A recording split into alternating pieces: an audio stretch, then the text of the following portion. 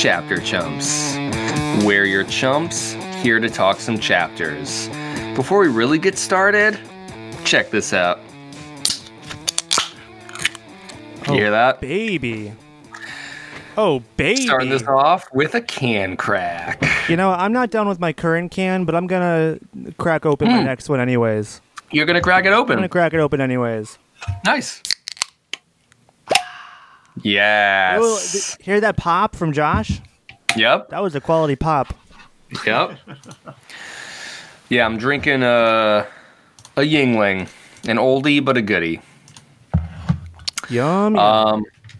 So today we're going to be talking about chapters 9 and 10 of The Hobbit. Who wrote The Hobbit again? J.K. Tolkien. Yeah, yes. I hear they're in a bit of hot water these days. Yeah, that's what I've heard. The Tolkien estate. Yeah. So, yeah. You know, I'm just glad that JK isn't around, you know, to see this shit. You know. I know, absolutely. He or she would be rolling in their grave. Like, it would be nuts. So. No, sorry. It's George R.R. Tolkien. There we go. Yeah. I've never looked it up, but I feel like as a fantasy writer, like, you know, did George R.R. Martin, like, is his initials really like R.R., or was he just like, oh, I think I'll do that because that's like, you know? Yeah, no, I mean, how could he not be, you know, immensely influenced by Lord of the Rings, right? Yeah, we're going to have like... There's no way. Two like incredibly famous fantasy writers with RR in their name. Really? Yeah. According to their abouts, just doing a quick search, they both have two R middle names. Josh, we don't fact check on chapter jumps. I'm sorry. We're gonna have to omit your submission because we just do not fact check here. Well, no, it's going to be in there because our lead audio technician doesn't edit anything out. But also, it's clearly fake news. So it could be fake news. I mean, it clearly is fake news. Josh, where are you getting it from? Uh, I just did a quick Google search. Yeah, Google. Come on. Come on. You can't trust Google. That's all fake news. And we do know that Google has really declined in quality as a search engine for a long time. Yes. Very true. Very true. Absolutely. So, but I mean, I would have DuckDuckGo'd it if I were you, Josh. I think we can trust names that are publicly available. Even Bing. Okay. No. I mean, You could do Ask Jeeves. Did you ask Jeeves? Is Ask Jeeves even still around? We've had this conversation. I think we have. We have had this conversation.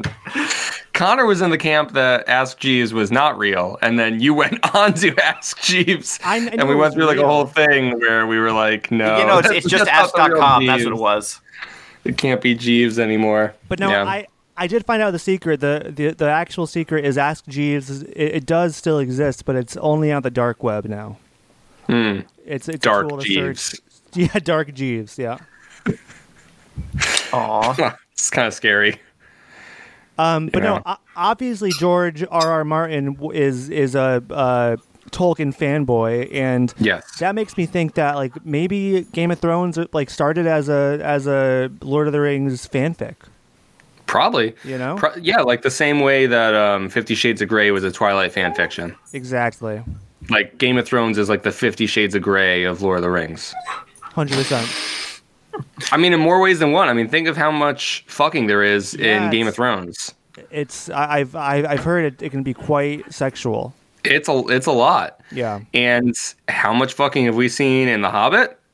A big old goose egg. Okay. Yeah. Well, Thorn wasn't a thong. That's true. That's true. We don't know everything that went down in those cells, but that was better than nothing. I'll take what. So, anyways, so yeah, you know, chapters 9 and 10. But hey, before we get to all that, you get to listen to us talk about our lives. That's the real reason why you're here, dear listener. Don't act like we don't know. Nova, relax. So let's do some pros and cons. I'm going to start today. Last time I said I think I was going to start, and then I couldn't. I just had no clue what to say, but I'm ready today. My pro is I did finish my book. Yay! Reading it. Wow. And I wrapped that up just like an hour and a half ago or so. But I really did finish reading it. Today was the last day. This is my cutoff point. I made it.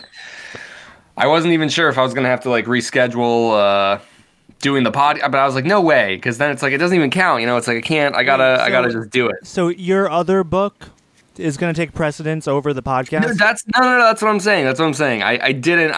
In a moment of weakness, I was considering, I was like, do I have to do this? But it wouldn't be a true victory then anyways, you know? Let's get this clear, okay? What we're reading, that's the main thing. That's right. That's who you're married to. Yeah. These other books, they're that's the side right, piece. they're just flings on the side. Yes. Yeah, but anyways, so my pro is that I finished it. It was a good book, and I finished it within my self-imposed time frame. So so that means I'm still on track for a book a month. So I read The Midnight Library by Matt Haig. Pretty good. I liked it. Okay. Good job, buddy. I'm proud of you. Thanks. 11 more to go. Yes, that's right. And I promise I won't reschedule a podcast due to one of them. So I'll just do that for other reasons that are also done, but not for you reading a book. You'll lie about it. And then my con, it's not totally a con, but I got my hair cut. You guys can see me. I got my hair cut. Yeah. Looks fine. Thanks, Josh. I did want to get my hair cut. I don't feel like it's the best haircut I've received in my life.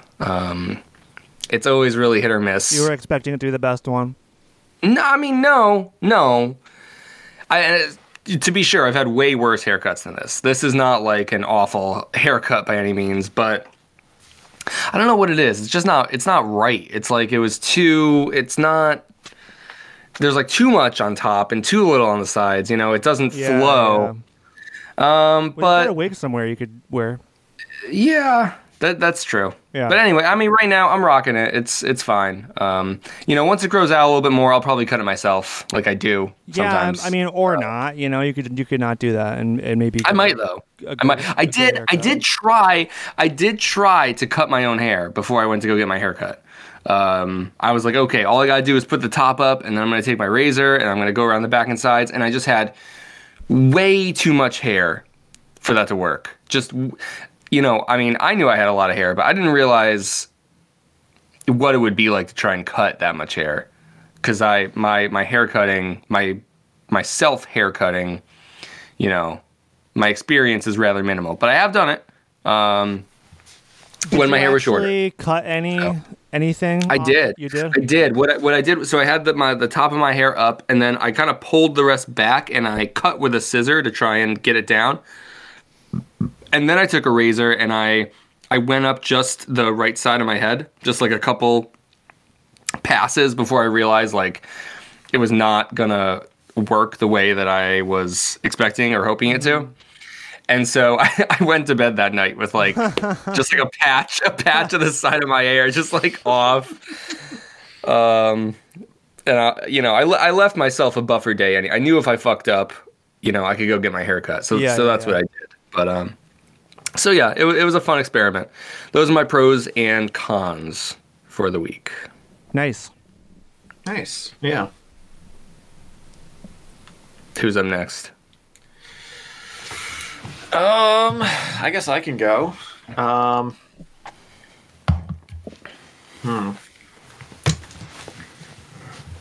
Maybe Connor should go. I need to sort a few things in my head real quick. Hey, that's where I was at last week. I get it. Yeah, I mean, mine are kind of simple. My pro is that I finally. Well, I guess here's the. It's going to be a pros and cons double. One thing, but double whammy. Yeah. So yeah, I mean, last week I was telling you guys how I was out of my Lexapro, Yeah. which causes like brain zaps and stuff, and other kind of like weird side effects.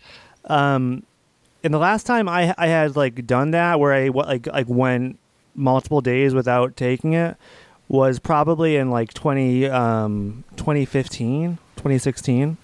So it's been a long time, and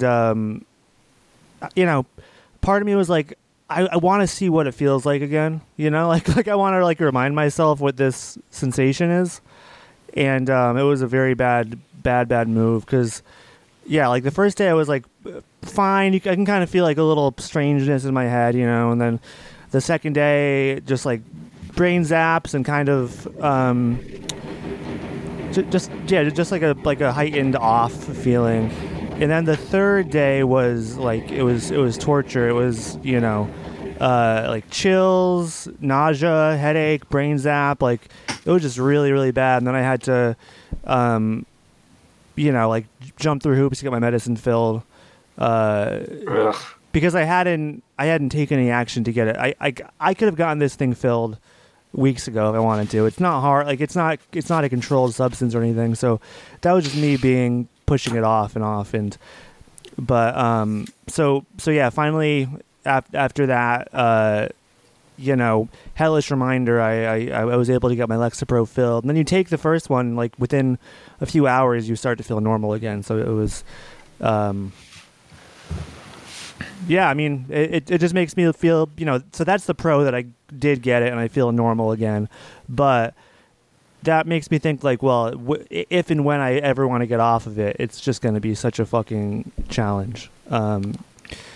Is there like maybe they like wean you off of it if you they do. I've looked into this extensively, and some people are fine if they wean you off of it relatively slow, but some people, even after doing the slowest weaning, after weaning very slowly, sleening, if you will. Yeah, exactly. People have side effects for months or years. And the severity depends on the person. So it's like, it's something I wish I was never prescribed when I was 18 and said I had anxiety. Like it's just one of those things, I guess. That. Do you feel like it's helpful though, or is it just that you take it because it's painful to be off of it? No, I mean, it definitely helped me when I was younger and when I did have anxiety. It kind of like it like helped me be able to like function a little bit more and not like lay in bed all day because you're so fucking nervous to do anything.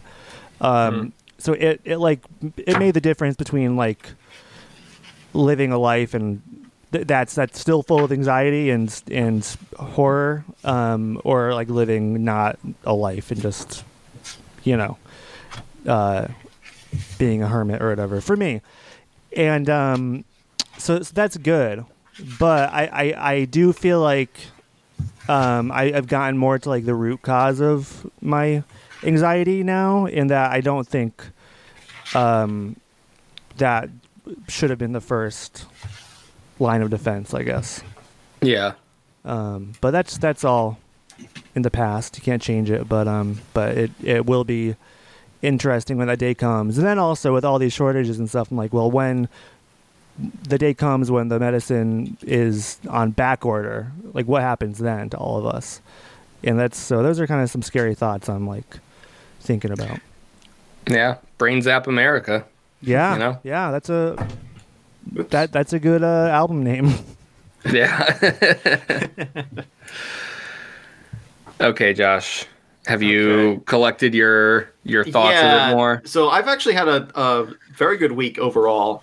So the pros side, I had to try to think of something worth talking about, and not like play down anything else. But I want to start with the cons, and that's difficult because it's not quite a con for me, but for a friend. And I want to be sensitive about it because it's an ongoing situation. But a friend of mine had something come up yesterday and turned to me for support and advice, and I was grateful I was glad to be of any assistance I could be. I'm 100 miles away. I can't do much else aside from talk to them. But it's been a cloud over everyone's head for the last 2 days. But they're doing all right, and they have family with them now. So hopefully things continue to improve. I can tell you more about it off the podcast. But Khan, my friend, is going through a rough time, and I wish I could be there for them. Mm-hmm. But hey, I got to make them. I was able to help them laugh like right as this thing was starting. So, yeah, that's important. And pro, I'm just gonna go with the fact that I got my 3D printer turned on for the first time in over a year today, like literally an hour ago. Sweet. So hopefully I can start printing some stuff again. I'm not sure what at this point, but it's been sitting next to me this entire time. And if we weren't doing the podcast, I would have set up a print right now. But I was thoughtful, and you don't hear the mechanical worrying. Yeah, you've come so far, Josh.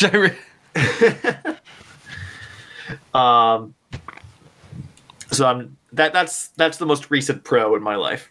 Okay, well that's a good one, and best wishes to your friend and whatever they're going through. Hope the storm passes. But yeah, I mean, sounds like it was good that you were there for comfort and levity. I mean, it was kind of lucky because they reached out to me at like 8 a.m.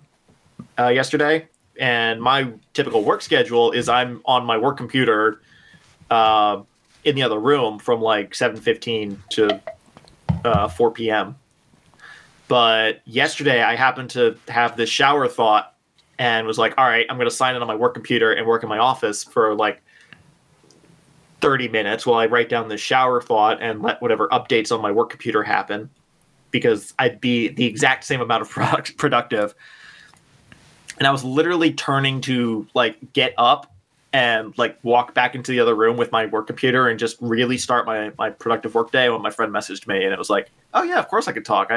This is highly unusual. This must be important. So yeah, well, the timing on that was just perfect. Yeah, right. Perfectly place, worked right out, time. I should say. Yeah, but the situation is not. Sure. It's like one of those hitchhiker's coincidences, where it's like, yeah. Because this thing happened, you were kind of able to be in a position that you usually wouldn't have been. Yeah, no, that was a bit uncanny. It really was uncanny. It's just like I've been going through this shower thought. I'm writing down the new stuff for it, and all right, let's get to work. And there's my friend. So I don't want to dwell on this. Let's. Yeah, because it is sensitive. So, well, thank you for sharing, Josh. And I'll, I second Connor's sentiment. Hopefully, whatever it is, they'll be able to come out on the other side. Okay, so I think they will. It's at this point we're kind of waiting to see what happens. So, gotcha. Well, all right. Well, hey. Thanks, y'all. Let me just mention, I don't know how you guys have felt, but I've liked the pros and cons segment, and I feel like it's kind of a good reminder. It's like, I don't know. I guess I like it because it's not just about saying what's good in our lives, because I think it's also healthy to share things that, feel like they're weighing you down sometimes. Or can put you in that more negative headspace. And I'm glad that, we just have like this small space that we've made for ourselves to kind of share that and catch up and keep each other in the loop, even as we talk about books and shit. So thanks for that.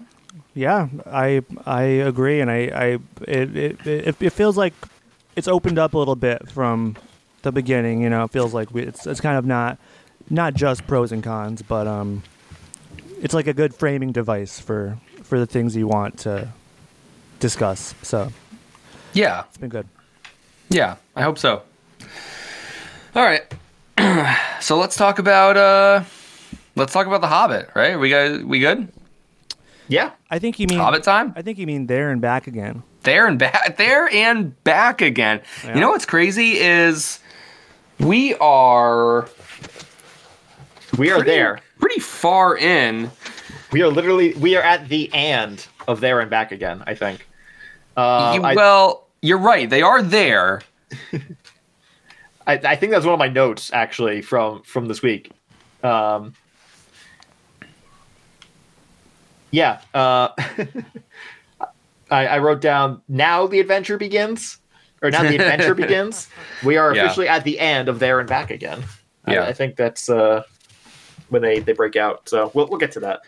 Yeah, it's cool to be coming up at this point, and I was kind of worried, like breaking the book up into 2 chapter increments. I was like, oh, is this gonna seem like it makes it take too long now, you know? But I think it's been a good pace for this book. Yeah, it's been a fast-paced book.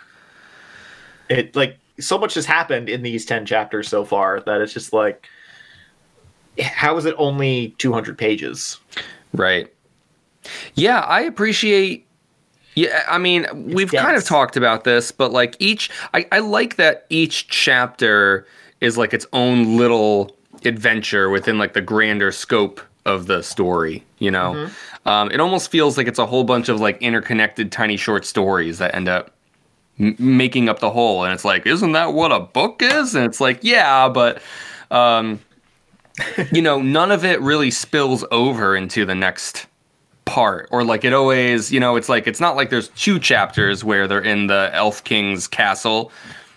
There's just the chapter where they're there, and then the next one is the, you know, and then it's the escape, you know? So like it's all like very segmented. And again, like we talked about this too, I think it does kind of lend itself to that nature of like giving a multi-part bedtime story, essentially, you know, or something to kind of help you sleep at night. It's like there's closure to each part of it, and there's expectation to the next, in a way that I think is done like in a very, very traditional way. So it's been a cool book to read. There's a lot of adventure. I definitely don't have as many notes as I did last time, which I think is fine. Part of that, I think, you know, I really did. I felt like I found myself like reading faster or not like mulling it over as much as I sometimes do, because I did have more reading that I pushed myself to do this week. But yeah, let's talk about it. So, chapter 9, Barrels Out of Bond. So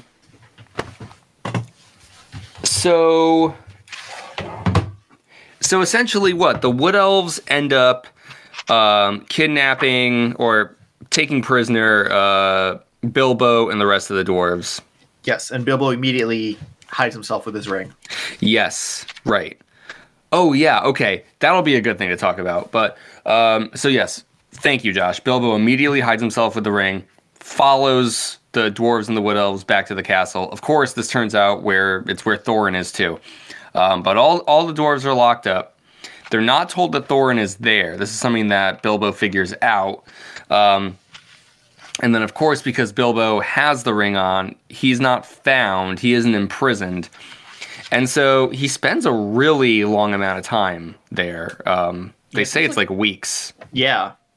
Like the dwarves are like tired and frail and losing weight. Yes.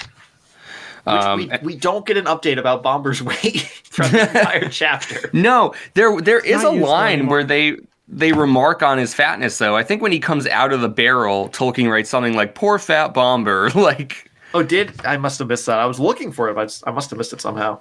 Yeah, I think it's when they're coming out of the barrels in the next chapter. Okay.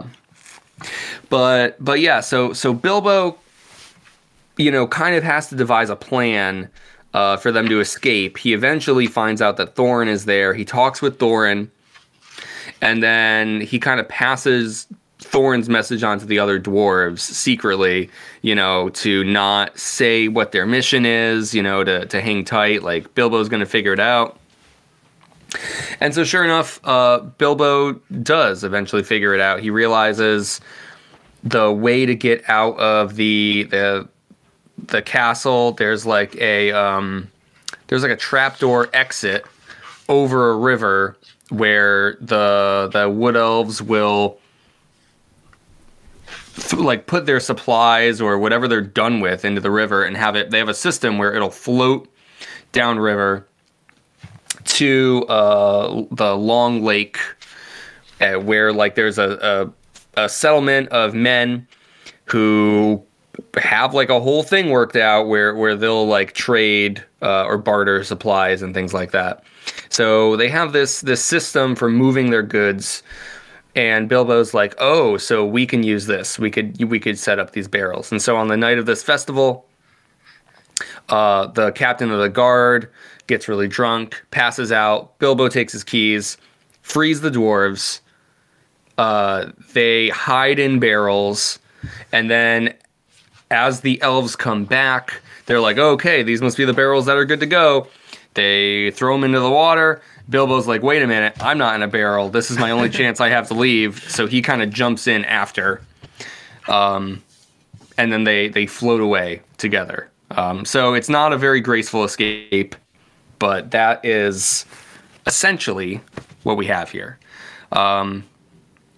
I do have a place I'd like to start. You made me think of it, Josh, because we were talking about how long they were there for, and then you said, and Bilbo put the ring on. And it's like, yeah, Bilbo was wearing the ring for at least 2 weeks straight. He never took it off. Yeah. And there's not a lot to say about that in the context of this book. Mm-hmm. But I do think that is going to be something that'll be interesting to talk more about as we continue to read Lord of the Rings, because my understanding is that's actually a pretty big deal. Yes. My understanding as well. Does it make him really horny or something? Yeah. Yes, that's exactly it. Yeah. Gotcha. I mean, he saw Thorin wearing that thong, and it was like all bets are off, Yeah, exactly. Yes. Yes. Yeah, Hobbit on the head. Exactly. Which head? Which hole is more like it, That's a good question. So yeah, I mean, it's one of those things. It's like we also kind of have this kind of zoomed out understanding too, that I think there's importance that we, the reader, place on the ring with our modern day understanding and with our semi knowledge of Lord of the Rings. And yet when Tolkien was writing this book, presumably that wasn't there the same way. So it's kind of interesting to see almost how casually I feel like it's like, yeah, Bilbo just has the ring on for weeks. It's fine. But I really do think that will be something that's interesting to look back on. This will be something that I'm definitely going to pin to myself and be thinking more about, because it's not really remarked on, but yeah, that was pretty interesting, I thought. My exact note on that point is Sauron is napping hard. Bilbo's been wearing this ring nonstop for days/weeks. So another point about the ring. Did we know the ring bearer casts a shadow? They did mention that. I forget what chapter it was in. It was mentioned. Okay. It was brought up in passing. Yes. I thought it was mentioned before too. Yeah. Because it just clocked for me when I was reading that same passage. It's like, wait a minute, he's casting a shadow? Yeah. And they're talking about it like it had been said before, but it was just like I was not willing to go back and look. Yeah.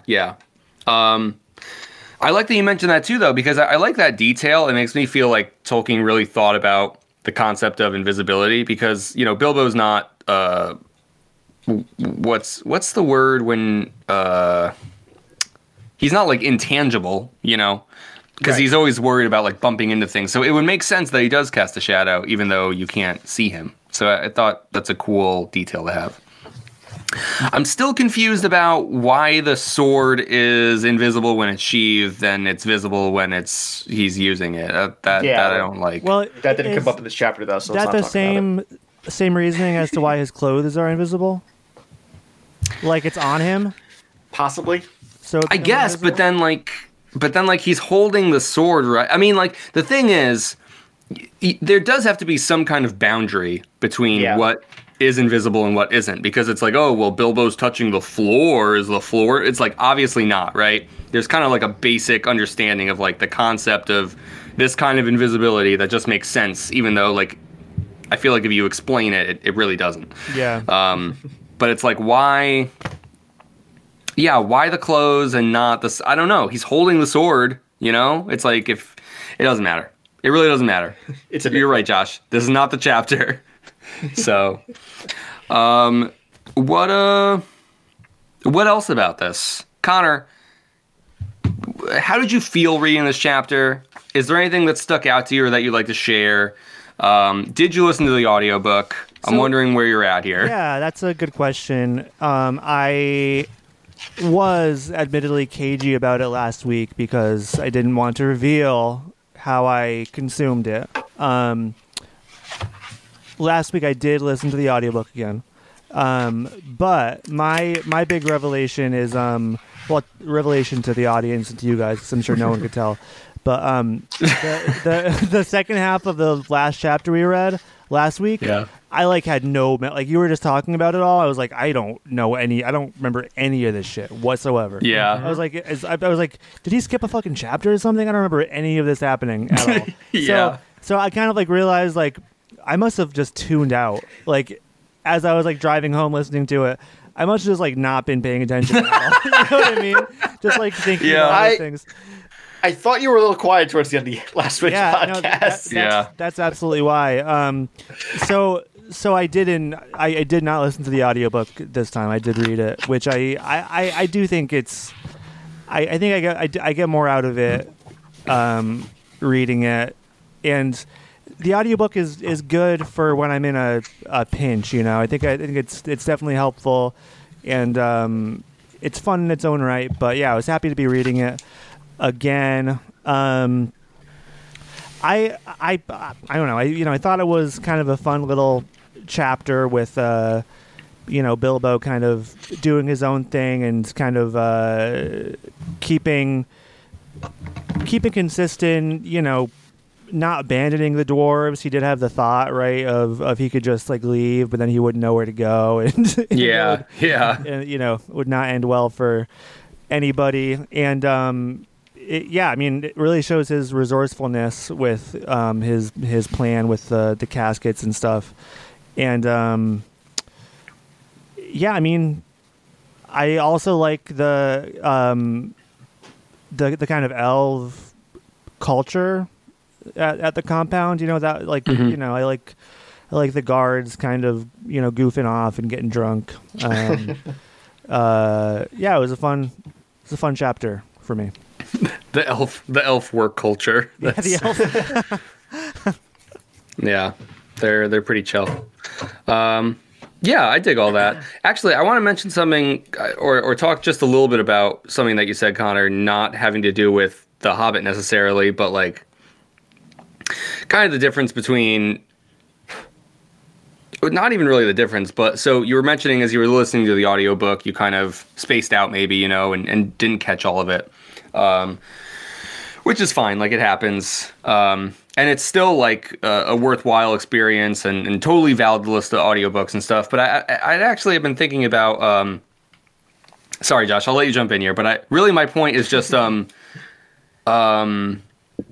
guess I've been thinking about like, what is it that I feel like I get out of reading, and why is reading different than like watching a movie or whatever? And none of this is like a fucking epiphany, but I was thinking about it, and it's like, well, the way I see it, you can't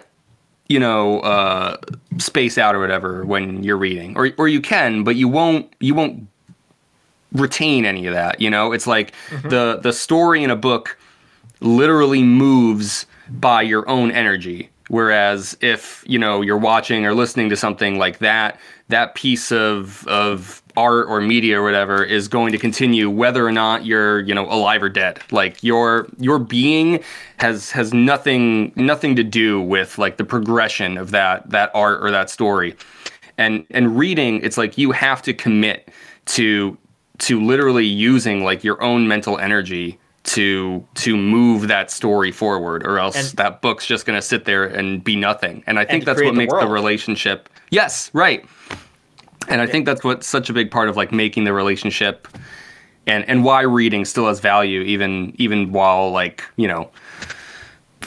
people can like make fake AI people on the internet, look almost real except for their hands and shit. It's like we're in such a weird time, but it's like, it's over. But there is but there isn't anything, still quite like reading. And it kind of sounds like goofy to say, but no, you're absolutely right. It has been on my mind. Yeah, and it just feels different. Like reading to me, I feel like when I get into the zone, like reading, that's why I love it. That's why I kind of fell in love with it again over the pandemic. Was it just kind of, it's like meditative, It kind of you're kind of in a different state, You're kind of you do take yourself somewhere else, and I guess audiobooks you can do that too, but it's more of like you participate yourself in that journey. So I think you're spot on about that. Yeah, I was just going to suggest you should try reading along with the audiobook this time for next week. See how that affects your comprehension. That would be interesting. I'd probably just get like really confused because we would maybe it'd be hard to read at the same pace probably. Yeah, no, but I mean with some practice you probably start reading at the same pace as the person dictate or reading aloud. Yeah, what's his face? The guy who plays Smeagol. Yeah, Smeagol. Yeah. Smeagol. Why don't we knew his name last time? Yeah, we Larry did. Grindle. He's No. really famous. I know. Circus. Andy Circus. Andy Circus. Yep. Andy Serkis. Thank you. God. There you go. Andy Serkis. Yep. Who was also in Andor, which I haven't watched. Isn't he in Harry Potter yeah. too? In Harry Potter? I think he plays something in Harry Potter. Is he? And he's in Doctor Who too, I think. Has he been in Doctor Who? I think he has been, yeah. I know he was in the new Planet of the Apes series, but He's in everything.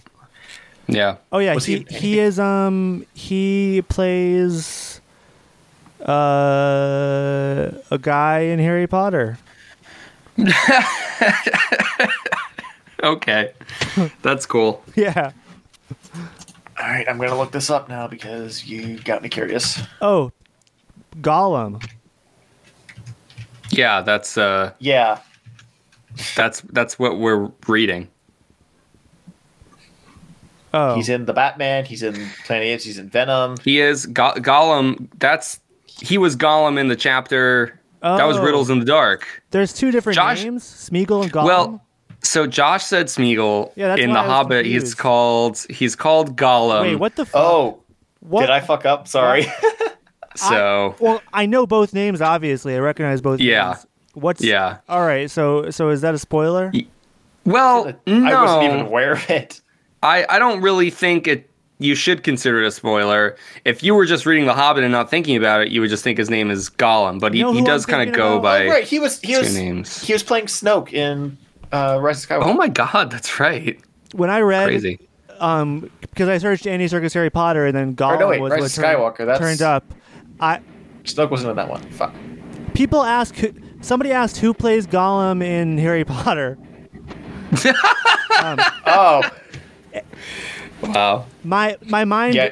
my mind went to Dobby at first though, so Yeah. I associated the name Gollum with Dobby, which obviously are Right. is very different. yeah. No, it doesn't. Harry Potter doesn't show up at all in the known for. Josh, that's so. I forgot that Andy Serkis played Snoke. Because I really thought Yeah. him being in Andor was his first. Oh wow, Andy Serkis is in Star Wars. He's been in Star Wars. I completely forgot. Oh, he was Right. Snoke. He's really good in Andor, by the way. I love Just- Snoke. Super. You said you hadn't seen Andor yet. You should bump that up on your list, I think. I Especially since you're going to have time, because it turns out that Jedi Survivor just got delayed to the end of April. oh. Yeah, that happens like while we were podcasting. You know, I don't really mind about the time delay. It's just that's gonna be in conflict with Tears of the Kingdom by then, pretty much. Yeah, because Tears of the Kingdom is May. Right, and I Yeah. realistically I will not be done with Jedi Survivor by the time Tears of the Kingdom comes out. So, Right. But hey, it gives me time to jump from Twilight Princess right into Skyward Sword. So yes, there's that. Hey, Another question people also ask, is Andy Serkis a Smeagol? is he a Smeagol? Oh, right, he's Claw in Marvel. oh, is he though? Is he a Smeagol? I mean, we don't know. Yeah, you know, we're not that's sure. like the beauty of that question. It's a mystery. Sometimes it's the questions you don't have the answer to that, you know, they're the most compelling. Yeah, absolutely. So anyways, I think Snoke was an underrated villain. He's an underused villain. he was fine. I'm fine with what happened in The Last Jedi. Oh, I I'm just fine with can't it, too. believe we didn't get Supreme Leader Kylo, and instead we had to have, you know, resurrected Returns. Emperor. Yeah, no, that was an issue. But this isn't a Star Wars podcast yet, so No, but one day it will be for a brief amount of time. We should do an So. Andor recap podcast.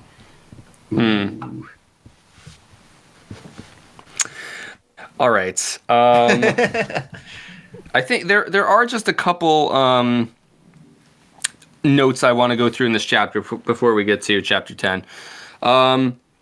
When Bilbo finds Thorin and talks to him, Thorin doesn't seem surprised that Bilbo is invisible, and yet he shouldn't know that Bilbo is in possession of the ring, because Bilbo only divulges that during like the spider attack, where Thorin's not even there for that.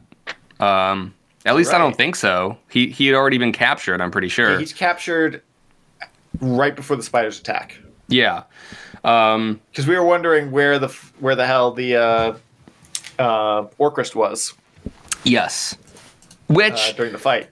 I like that they mention, I forget if it was this chapter or the next one, they mentioned that Orcrist is with the Elf King. They weren't able to take it. Did they reveal it during the spider attack, or was it slightly before when they were going through the woods?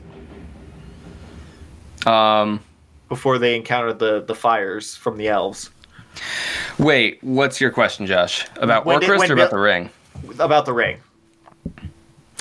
I When thought Bilbo that revealed- my memory of it is that so Bilbo goes back to like save the dwarves hanging up, and then like everything goes to shit, and he's like, hey, listen, I have a plan, but I'm gonna turn invisible. So I think it's during the spider attack, and so I think that also means that Thorin is not there. Now, this is also kind of a nitpick, because I think it's one of those things where I'm not sure I don't think it's that like Tolkien didn't think about it. I just I think he feels like it's not important. Like he doesn't need to really devote any time to that. But I immediately thought about it. Like, I don't know. Shouldn't Thorin be like, you can do that? I thought about it too, actually, but I also forgot or didn't even realize that Bilbo had revealed his power to the rest of the dwarves. Yeah. So that makes it a little bit weird. You're right. In the end, Bilbo could think of no plan except to let the dwarves into the secret of his ring, and that is after he has rescued them from the spiders. Yeah. The pirates. So Thorin just accepts it very readily, you know, which is fine. Yeah. But it did feel like, you know, not even a line where like his eyes widen in surprise, like nothing. Okay. I kind of just assumed that he like wasn't was only invisible until breaking Thorin out. Well, the thing is, though, there's a line when he talks to him where he's referred to as Mr. Invisible Baggins, which I also took a note of because I thought it was funny. So That's a good name. it is. I know we never got to do that Dune EP, or we haven't yet, rather. But if we ever do Lord of the Rings EP, Mr. Invisible Baggins would be a great song name. Yeah, absolutely, it would. So, you know what? Reading this paragraph when he finds Thorin, Yeah. when he heard Bilbo's little voice at his keyhole. I'm sorry. Thorin was too wretched to be angry any longer at his misfortunes, and was even beginning to think of telling the king all about his treasure and his quest, which shows how low-spirited he had become, when he heard Bilbo's little voice at his keyhole. He could hardly believe his ears. Soon, however, he made up his mind that he could not be mistaken, and he came to the door and had a long whispered talk with the Hobbit on the other side. So, we don't... Like, I think... I know I had this conception when I was reading it first, and you guys may have done it as well, but I don't think these are, like, jail cells that are just with, like, iron bars in front of it. I think it's, like, a dungeon where there's, like, a solid door, maybe a window at the top. So it's possible that he didn't even see that Bilbo was invisible when they first showed up at his cell, and that detail may have just gotten filtered out to him in the days and or weeks after, when he's shuttling messages back and forth. So it's possible he doesn't even see Bilbo during this first encounter at the cell. That's how I imagined it. I imagine him talking through a little hole in the door, Yeah. like a keyhole or something.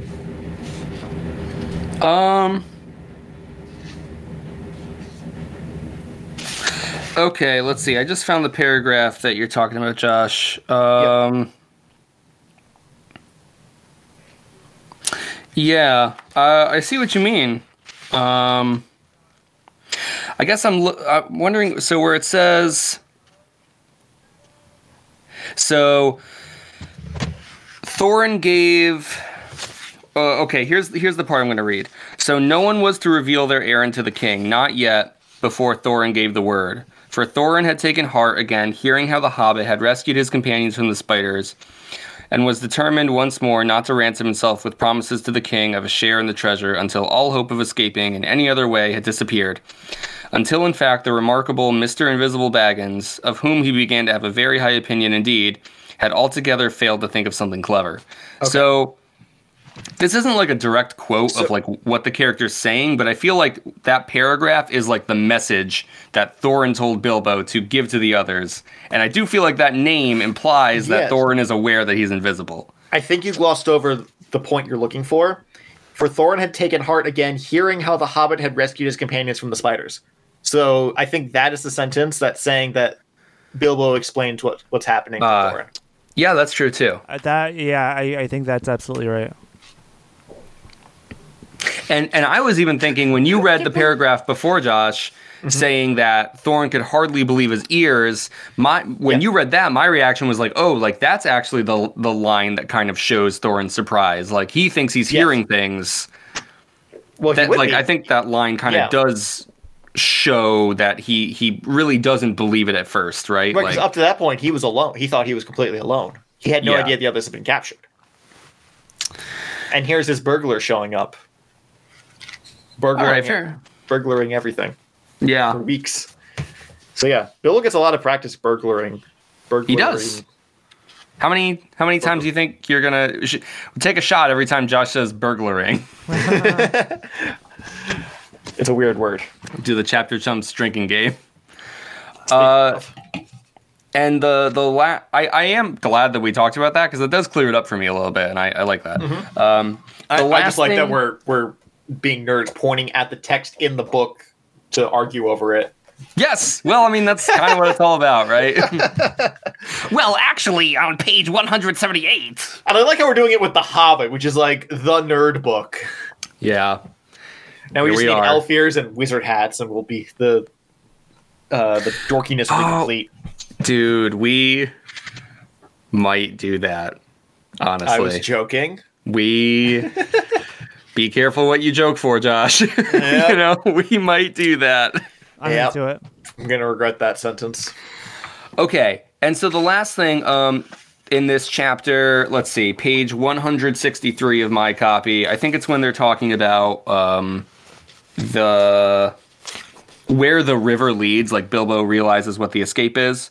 Mm-hmm. And so It says, the wine and other goods were brought from far away, from their kinsfolk in the south, or from the vineyards of men in distant lands. And I just wanted to point, this, Tolkien has written like that previously in the book, but like the lands of men, the something of men, and men is capitalized, you know? Yeah. And so there's two things I wanted to mention. One, I like that men are regarded as like kind of their own fantasy race, just like the way orcs are and hobbits. It's, you know, because our perspective look of the characters, none of the characters that we've ever met in The Hobbit has been a man. Right. And so like from the way that they perceive things, you know, we're not following characters like us at all. And so it's kind of funny to be, of course, like men reading this book, but from the perspective of characters that perceive them as like this whole other thing, much the same way that we think of like the dwarves, the orcs, and they have the men, the lands of men, the vineyards of men. Also, you know? known as big dudes. Yes, exactly. Also known as big dudes. Yeah. Also, shout out to the band The Men. They have a new record coming out this year. It's their first one in over a decade, I believe. So get ready for that. That's a just complete side note. Very good rock and roll bands. But yeah, so it's just cool, I guess. I kind of like that that's like on the periphery. Like nothing about like the men has really mattered up until like, the next chapter. It's like, oh yeah, the humans are over there doing their thing. I guess they're making wine. Right. I kind of like the not quite archaic, but like antiquated term of using men to refer to the human race. Yeah. I feel like that fits the fantasy genre. Yeah. What, you like that? I like the Dude's well, I gonna mean, be what am canceled. I? Dude's gonna be I'm trying to canceled. point out. I'm trying to point out that that's why they're being referred to as men. It's just like it's not just a completely male race over there that's doing its thing. It's referring to the human race, and It's like dude soup over here. Maybe I worded it incorrectly, but No, you didn't. I get what you're saying. I was just being a I take a lot of I read a lot of sci-fi, and it's like everything. It's like the humans or the Terrans or Earthlings, and then just men. It's kind of like what was going on in the '60s when they one small step for man, one giant leap for mankind. Yeah. Kind of wording. Or like the plaques on the moon are like, here men stepped on their nearest celestial neighbor, like that kind of language. It feels very formal and grandiose. Yeah, it has that like high fantasy feel to it. Isn't it wild that this book was published over 3 decades before the moon landing? Yeah, that's insane. Just another fun thing to point out. I mean, but before the moon landing was staged. Yes, thank you. Yeah, can't. But I mean, was it Kubrick wanted to do it right though, so they had to film on location. Yeah, that's a good one. Yeah. So I got a couple of snide comments as I was reading, because that's all I really had the mental capacity for on Sunday when I was reading. This time I took my nap before I started reading. Ah, nice. So I got through the chapters in an hour. So when Bilbo discovers the way out, one day nosing and wandering about, Bilbo discovered a very interesting thing. The Great Gates were not the only entrance to the caves. A stream flowed under part of the lowest reaches of the palace and joined the Forest River, somewhere in the forest beyond the steep slopes of where's the fuck? He finds the portcullis. Yeah. Which later is referred to as a water gate. Yes. And so I noticed the Wood Elves Watergate scandal is coming up.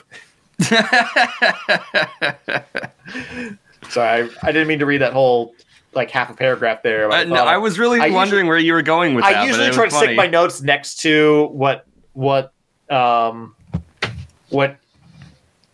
prompted the note. Yeah. So it's like it really is just like in the margins, and I must have missed. Then my last note is I mentioned earlier, there is no need to tell you much of his adventures that night, for we are drawing near the end of the eastward journey and coming to the last and greatest adventure, so we must hurry on. Yeah. So I was like, oh, now the adventure begins?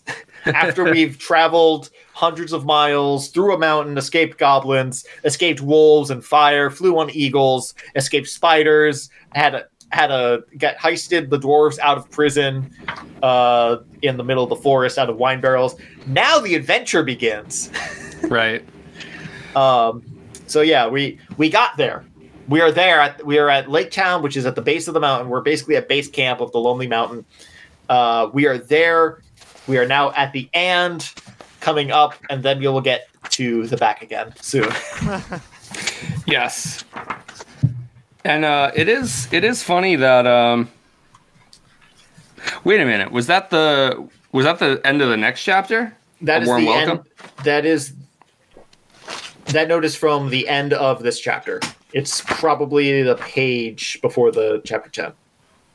It really is. It's the break in the text before the end of the chapter. For me, it's page 199. Oh, yeah. There's no need to tell you that much. Oh, yeah. I see it. Yep. It's kind of funny that it's like, oh, now Tolkien is going to be like, oh, let's speed it up. You know, it's like you could have done some editing before in those earlier chapters, too, if you wanted. But he's like, oh, don't worry about all that. Let's keep going. Who cares?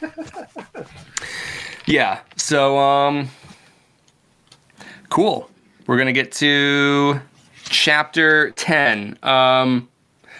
Before we do that, how about we take a quick 5-minute break? Yeah, baby. Sounds good. Type 5, Okay. type 5.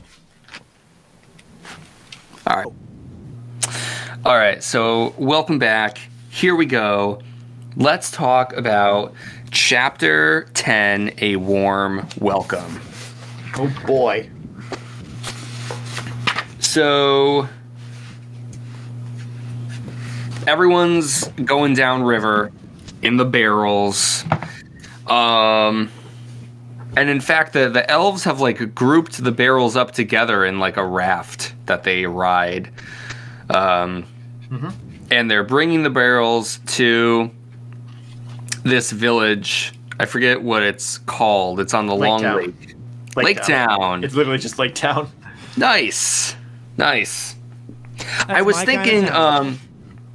I know you guys haven't watched or read any Game of Thrones, I don't believe, but there's a town in it called River Run, and I was thinking of River Run in my head, and I'm like, I know that's not it, but just another example of how George R.R. Martin, I think, has taken a little bit from our friend JRR. That's what I'm saying.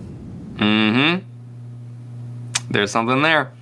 So anyways, yeah, so they make it to Lake Town, creatively named, on Lake Esgaroth. Like Josh mentioned, this is pretty much right at the foot of the mountain. In fact, Bilbo can see the mountain as they come on it, and he's well, they don't come on it, you know what I mean? They come upon it. But they come upon it, but not on it. Right, yes. Thank you. And Bilbo is like really freaked out just by seeing it. That's kind of how the chapter wraps up too, is like this feeling of dread just at perceiving the mountain and knowing like what that means and what comes next for them. But Bilbo is invisible the whole ride on the raft as well. He's trying to make sure that he's soaked, hidden. Yeah. And then, they get there. The elves bring the barrels up to the shore. They take off to go do whatever. Bilbo frees everyone. And then they're like, all right, like, let's do it. The only place we got to be is here. So they go up to the village gates. And Thorin is like, hey, I'm Thorin, son of... Thrain. Well, there's Thror, there's Thorin, Throgar? there's Thror, who was his grandfather, and then... Right. I think it's Thrain is the father. Yeah. And so, they know that there's a lot of history with his family here. I found it. I am Thorin, son of Thrain, son of Thror, king under the mountain. Yes, exactly. So, essentially Thorin kind of like has dibs, in a way. And so he's like, we're here. They're like, okay, come on in. They go to the feast. Again, he announces himself before the city guard can even say anything, which I thought was funny. There's a line that he was going to like try to say something, and Thor, I just imagine him like busting down the doors, and he's like, I'm here, it's me. Yeah. And I also thought it was kind of funny that the master of Lake Town is like, who the fuck is this guy? Like, really doesn't even care. He's just trying to keep business running. He's just trying to be the mayor. Yes. But everyone, the common folk are so swept up in the story and the excitement of it all, that kind of the prospect of like. I made a note about this. It's not a story. Yeah. It's another fucking song. It's a it's song. Never a story. It's always a song. Well, everything is a song. Nothing is ever just an old story. Those are their stories, right? Yes. It is. It is a way of telling stories. I understand that, but I just find it. We were harping on all the songs in this book. We completely glossed over all the songs the elves were singing again. Yeah, true. But yeah, at this point, it's just like, he's talking about all the songs that foretold the coming of the king under the mountain again, to let gold flow down the river, and everyone would prosper and the dragon would die. Personally, I think the return of Muad'Dib warrants a song. I'm sure they did have songs in Dune. Yeah, they did have songs. Granny will sing it. Yep. There's been a song in each chapter. I believe that's true. Hey, who played Gurney in the movie? Patrick Stewart. Oh, wait. You're talking about Josh Brolin. Oh, you're right. No, I missed it. I thought it was Andy Serkis for a moment. I'm an idiot. I'm an idiot. That'd be funny. Yeah. That's okay. No, it was Thanos. Maybe it was Andy Serkis just posing as, he has like costumes. Just doing mocap of Josh Brolin. He was in Josh Brolin costume. Anyway, where was I going with this? Also, Thorin and the dwarves' arrival has been foretold in song. Hallelujah. That was my other note there. Yeah. The prophecy is being fulfilled. Yeah, it's funny that it's, kind of a local legend, which, makes sense. It seems like it's a town that's pretty down on its luck. So if you have something that you can kind of cling to give you a promise of like a better life, right? Yeah, he mentions like you could see piles from houses that used to be there. The town used to be a lot bigger and stuff like that. So it's not like they're completely like destitute. They have a life. They have trade with the elves. They have decent housing. It's just it used to be better. Yeah, right. It's like I think they are pretty well off, all things considered, especially since they're living on the other side of the wildlands. Yep. But yeah, it's kind of like it could be better, right? And they haven't seen the dragon in so long that some of the younger folk don't really think he's real. Yeah, that was a funny detail too. Boy, are they going to be surprised in future chapters, I suspect. Yeah. That was funny, especially in a world so like obviously fantastical and magical like Lord of the Rings. They're like, hey, listen, I know there's goblins over in the Misty Mountains and we trade with wood elves, but I draw the line at dragons, buddy. Well, I took it more like, oh yeah, they say there's a dragon there, but he probably died or left years and years ago. Because no one's seen him in years. Yeah. Is there really a dragon under that mountain? It's not like, is there really a dragon? It's like, is there really a dragon under that mountain? Yeah. That's true. Josh, you always bring me back down to Middle Earth. Misery likes company. So. Oh, and I found the note. You had mentioned earlier that they do mention poor fat Bomber. Yes. But he's just saying poor fat Bomber was asleep or senseless when they're taking him out of the barrel. So no update on exactly how fat he still is. But he is at least but they do say he's fat, right? Yes. So that's a note that I wrote down during this podcast. Connor, share your thoughts a little on this chapter, if you would, please. Yeah, I'm just like kind of fascinated with all the politics, and I mean the politics and like the myth building, I guess, that Thorin's ancestors have the mark that they've left on these people is pretty interesting, and I just like how they get into introductions and they're like. Then there's like one elf there. That's like, yeah. These guys are phonies. They were imprisoned, and it's just like a very, very funny kind of subtle conflict. Like with some people believe them, some people don't. But the fervor of the myth is what really keeps them safe here, which is pretty funny. For a couple of weeks, like people are celebrating for literally weeks that these guys have showed up. It's like, oh damn. It's also funny to me how much time has passed. Like consistently throughout the book, like when they stop at places, they stop for a while. They'll stay multiple weeks at certain places. They say it's now like well into autumn. Like the trees are falling. I literally put my finger on the point where they're talking about this. Although autumn was now getting far on, the winds were cold and leaves were falling fast. It's when they're leaving the lake town. So yeah, it was like this book started in April. It was late March. I don't remember truthfully, but we do know it's been spring. Yeah, around spring. But then word of the plan or whatever, getting back to the king, I think, right? Doesn't it get back to the elf king at the end? And he's like, if like they're all gonna die, the plan's never gonna work in a million years. But if it does, like I'm gonna need some of that money. Yeah. Yes. Which curse you, Thorin! Fuck. Just shaking his fist. I imagine him shaking his fist like Skeletor. Yeah. But yeah, it's a good chapter with a lot of interesting, parts going on, and sets us up for I guess what is going to be the main adventure, which is exciting. Yeah, it's funny to hear you explain it, like your thoughts on the chapter and how like you found yourself kind of focusing on how the myth of Thorin and his lineage is kind of like what gives them like their welcome and their ability to rest up, and like the kind of like the dynamics between the different factions here.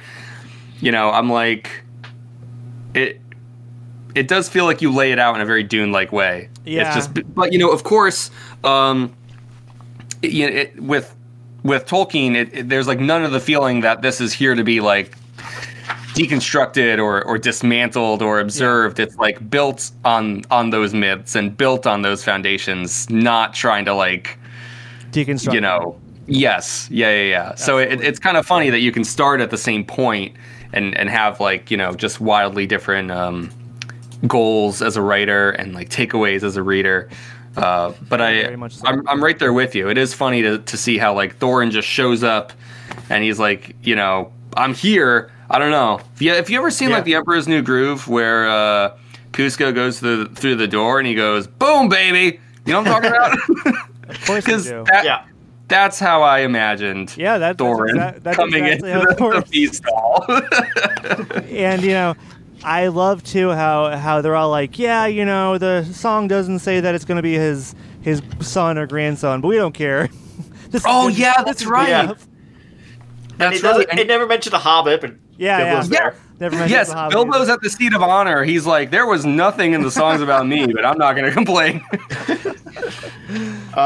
So just to backtrack just a tiny bit, sure. They took off. The journey began in one fine morning just before May. Okay. So it's been about 5 or 6 months. I want to say. Yeah. No. I mean that all adds up in a pretty interesting way. I like the feeling that the journey takes so much time, and one you just mentioned, each time they stop, it's for a while. It's like, even when they were at the last homely house with Elrond, it's like no matter where they go. And I've heard that the movies like make the Lord of the Rings look like it goes by in like in a similar time frame, but really it takes like 17 years in the books. We'll get to that. But there is definitely passage of time in these books. Gotcha. Interesting. Meanwhile, the Hobbit movies make it take place over such mess with time even more.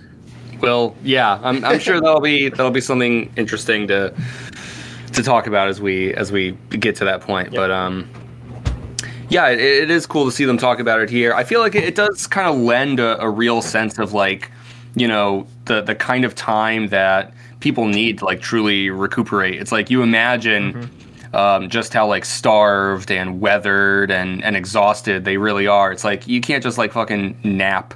Or you're not gonna even like a day of rest is like nothing. Like you need they need like half a month to be able to like actually get to the point where they're like, okay, like let's tackle like the true adventure like Josh has mentioned with the mountain and Smaug. I can appreciate that. They walked and rode for hundreds of miles. They ran for their lives several times, fought several tough battles. I can understand having to rest for a couple of weeks. I mean, that's how I feel after every day of work. I just feel like exactly. Right. work a day, take a few weeks off, work a day. Yeah. Yep. Do you have anything else to summarize before I get into my last couple notes here? Nothing else to summarize. I have 2 notes that I want to mention. If you'd like me to do that first, I can. I can go first if you want to. Sure. So, this note's really 3 in 1. So, hopefully I don't ramble too much. But we finally have a realistic portrayal of outdoor adventuring. Bilbo gets a cold. Yes. Yeah. And I think this leads us to our episode title this week. Thag you very much. Yeah, I do like that. That's a good one. I was going to suggest dude suit, but I like Josh's more. Yeah, me too. I found that part pretty funny. It also reminded me of a bit of paleontology, because there's a Gary Larson cartoon, and this is probably a well-known fact, but there's a Gary Larson cartoon where there's some cavemen showing a diagram of a stegosaurus. And he goes, and this is part, referring to the spines on the tail, is the Thagomizer, named after the late Thag Simmons, or whatever the other poor caveman's name was. And that became like the actual name of the feature on Stegosauruses, because it hadn't been named up to that point. So yeah. The spikes that stick out the tail of the Stegosaurus is actually called the Thagomizer. I think this is the reason I was thinking of it, is it came up in a D&D series I've been listening to recently, where they were fighting a Stegosaurus. And so yes, my note here is just something Thagomizers, because Bilbo said thank you very much. Oh. That's my little tangent there. For some reason, I thought you were going to connect that to Orcrist, because it like killed orcs, and it's like, oh, maybe that, but like, I don't know. No, just Thag. That reminds me of a cartoon. Nice. Yeah. Sometimes my brain makes some pretty deep connections. Other times it's just like, haha, funny. No, good Far Side shout out. I would get those books from the school library a lot at Shen. I would check those like Far Side compilations out. I would just love to read those. I'd find the compilations at my parents had a couple, my grandmother had a few. So when I was just bored growing up, I'd read a few of them. I had no idea what half of them were about, but the Thagomizer one stuck with me. There's a couple other ones like pilots, like, oh, guess we're having some turbulence, and oh no, here comes some more. But yeah, if you haven't read any Far Side cartoons, I highly recommend it. They're quite timeless. My last note of these chapters, though, is when they finally take off and head to the mountain. That same paragraph I mentioned earlier, where autumn was getting far on. They load up in boats with rowers, the dwarves, Mr. Baggins, many provisions, horses and ponies have been sent around the long way. They're all saying farewell. People saying out on the quays and out the windows. The boat keeps going. The only person thoroughly unhappy was Bilbo. Yeah. And my note there is, the more things change, the more they stay the same. Yeah. So. Yeah, I like that feeling of, yeah, it's very ominous, you know, it's like everyone's happy, they're well rested, they feel ready, and it seems like, you know, Bilbo kind of has, you know, his head screwed on right, you know, he knows to be worried. Everyone else is like, you know, revitalized by all these people cheering them on, you know, for like the last 3 weeks. Like, you know, their heads are huge with ego. Yeah. Yes. Yeah. But Baggins will Baggins, you know. It's true. And on that topic of like the more things change, the more they stay the same, I did have a note on something that I thought was kind of interesting that I felt like changed. In my copy, it's the bottom of page 178. After the dwarves are freed from the barrels, you know, they're still like just so exhausted. They literally just have to like flop out on the beach, you know. Yeah. And so everyone is like actually like not immediately grateful. And Bilbo says, "Well, are you alive or are you dead?" asked Bilbo quite crossly. Perhaps he had forgotten that he had at least one good more meal than the dwarves, and also the use of his arms and legs, not to speak of a greater allowance of air, referring to Thorin. Right. "Are you still in prison or are you free? If you want food and if you want to go on with a silly adventure, it's yours after all, not mine. You had better slap your arms and rub your legs and try to help me get the others out while there is a chance."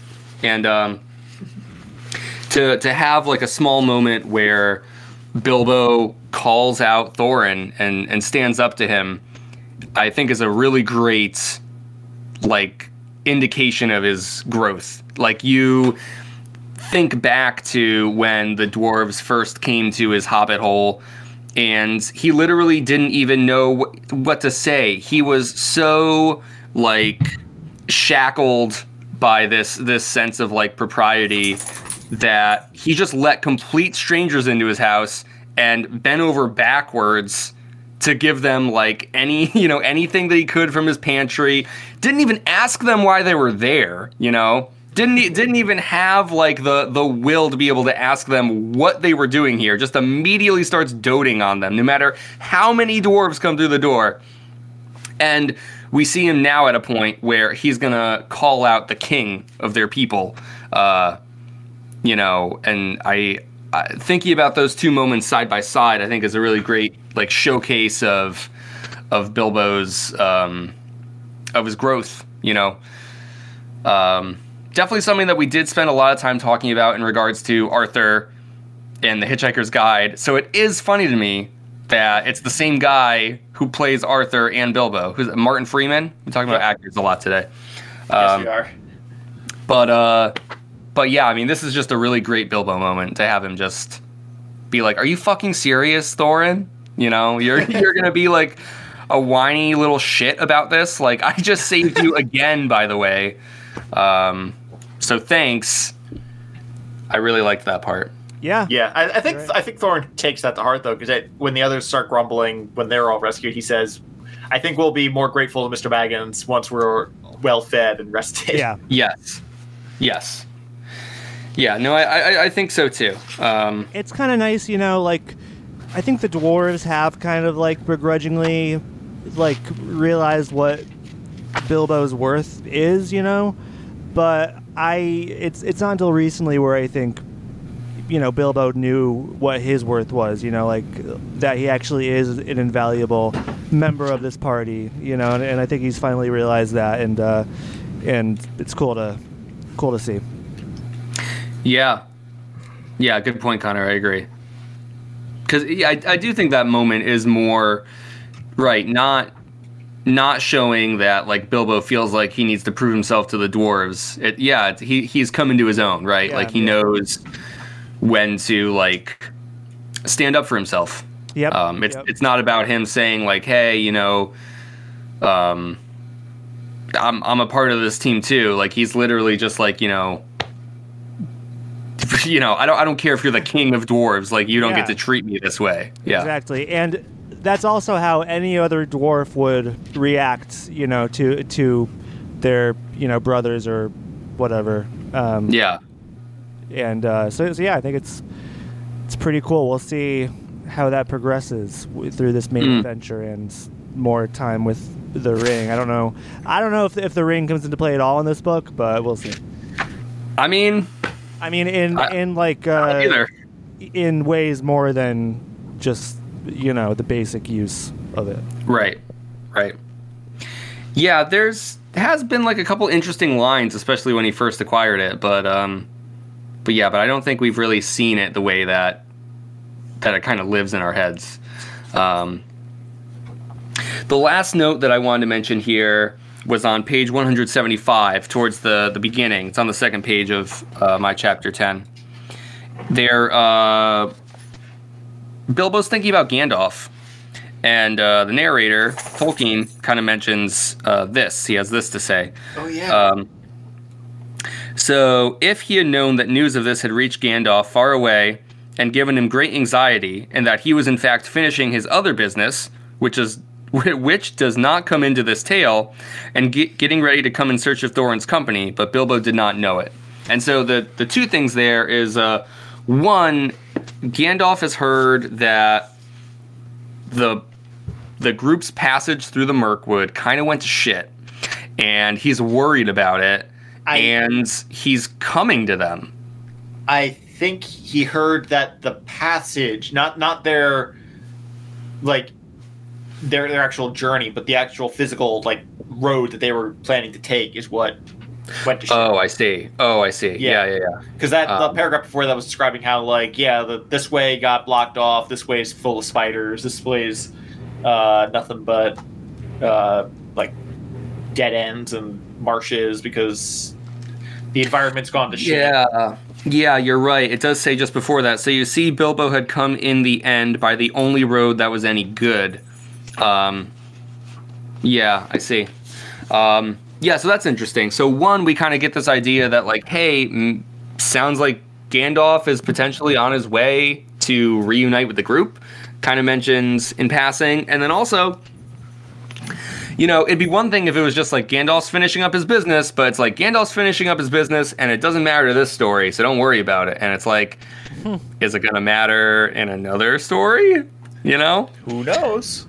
So, kind of an interesting little aside in the parentheses there that Tolkien mentions. Obviously, we don't know what Gandalf's up to, but we've gotten a lot of, like, you know, pieces of lore on, like, the periphery of this tale. A lot of things that we see on the map that we're like, you know, what's this? Does this matter? What, you know, what's the deal with the necromancer? What's going on with any of this shit, you know? What's going on with Gandalf? So I like that this kind of keeps that idea and that mystery sort of in play here in a small way. But otherwise, that's the only other thing I wanted to mention about this chapter. I like where it leaves off. You know, Josh was talking about pretty much the whole group being ready to tackle the true adventure here, to scale the mountain and confront Smaug, and who knows what then. And it'll all be over in less pages than the fucking spiders. Yeah, I mean, we'll see. I don't know how much of this is devoted to the back again portion, but yeah, I don't know either. Find out. I'm just joking. I don't know what the actual page counts are, but it's... I mean, we got like a third of the book left, tops, and I think that's like half the chapters, too, so we're going to be having some shorter chapter discussions. They're taking the express train back home. Yeah, the Express Eagle. Yes. All right. Anything else we want to mention before we close it out here? I think I'm all good. I'm just I'm fucking ready. This book is finally starting. You know, I'm ready to finally have some action here. Yeah, you've read through the extended prologue. Yep. So exactly. I'm excited for the dragon. I'm excited for the return of Gandalf, even though he has not been gone for very long. Still very exciting. Yeah, so we'll see. Same. Yeah, I really don't know how this thing is gonna go with Smaug/Smog. You know, it'll definitely be interesting to actually get to grips with these coming chapters. And then, yeah, I really wonder where that leaves us. How much is this going to be them? You know, am I really going to get a chapter of them digging up all that troll gold? You know, like, I don't know. Whatever. Yeah. Okay. Well, hey, that's it. Take us away, Connor. If you want to support us, you feel free to go to patreon.com/chapterchumps, where if you become a patron of ours for just $1, you become an official citizen of Chump Nation, which means you get voting rights, which means you can help decide which book we read next. This is very important. It's an honor. It's a privilege. So sign on up. And for just a few dollars more, what is it? $3 for $3? Yeah, $3. For $3, you officially enter the Chumpverse, which means you get to hear bonus content. You get access to our Discord server. It's a blast. We're reading a whole ass different book on that bonus show. Hitchhiker's Guide to the Galaxy by Douglas R.R. Adams. You can follow us on both Twitter and Instagram at ChapterChumps. Email us at chapterchumps@gmail.com. Like, rate, review, subscribe, all that good stuff. But as always, until next time, enter the dragon. Not like really, don't really enter the dragon. Like, that'd be, yeah. you know.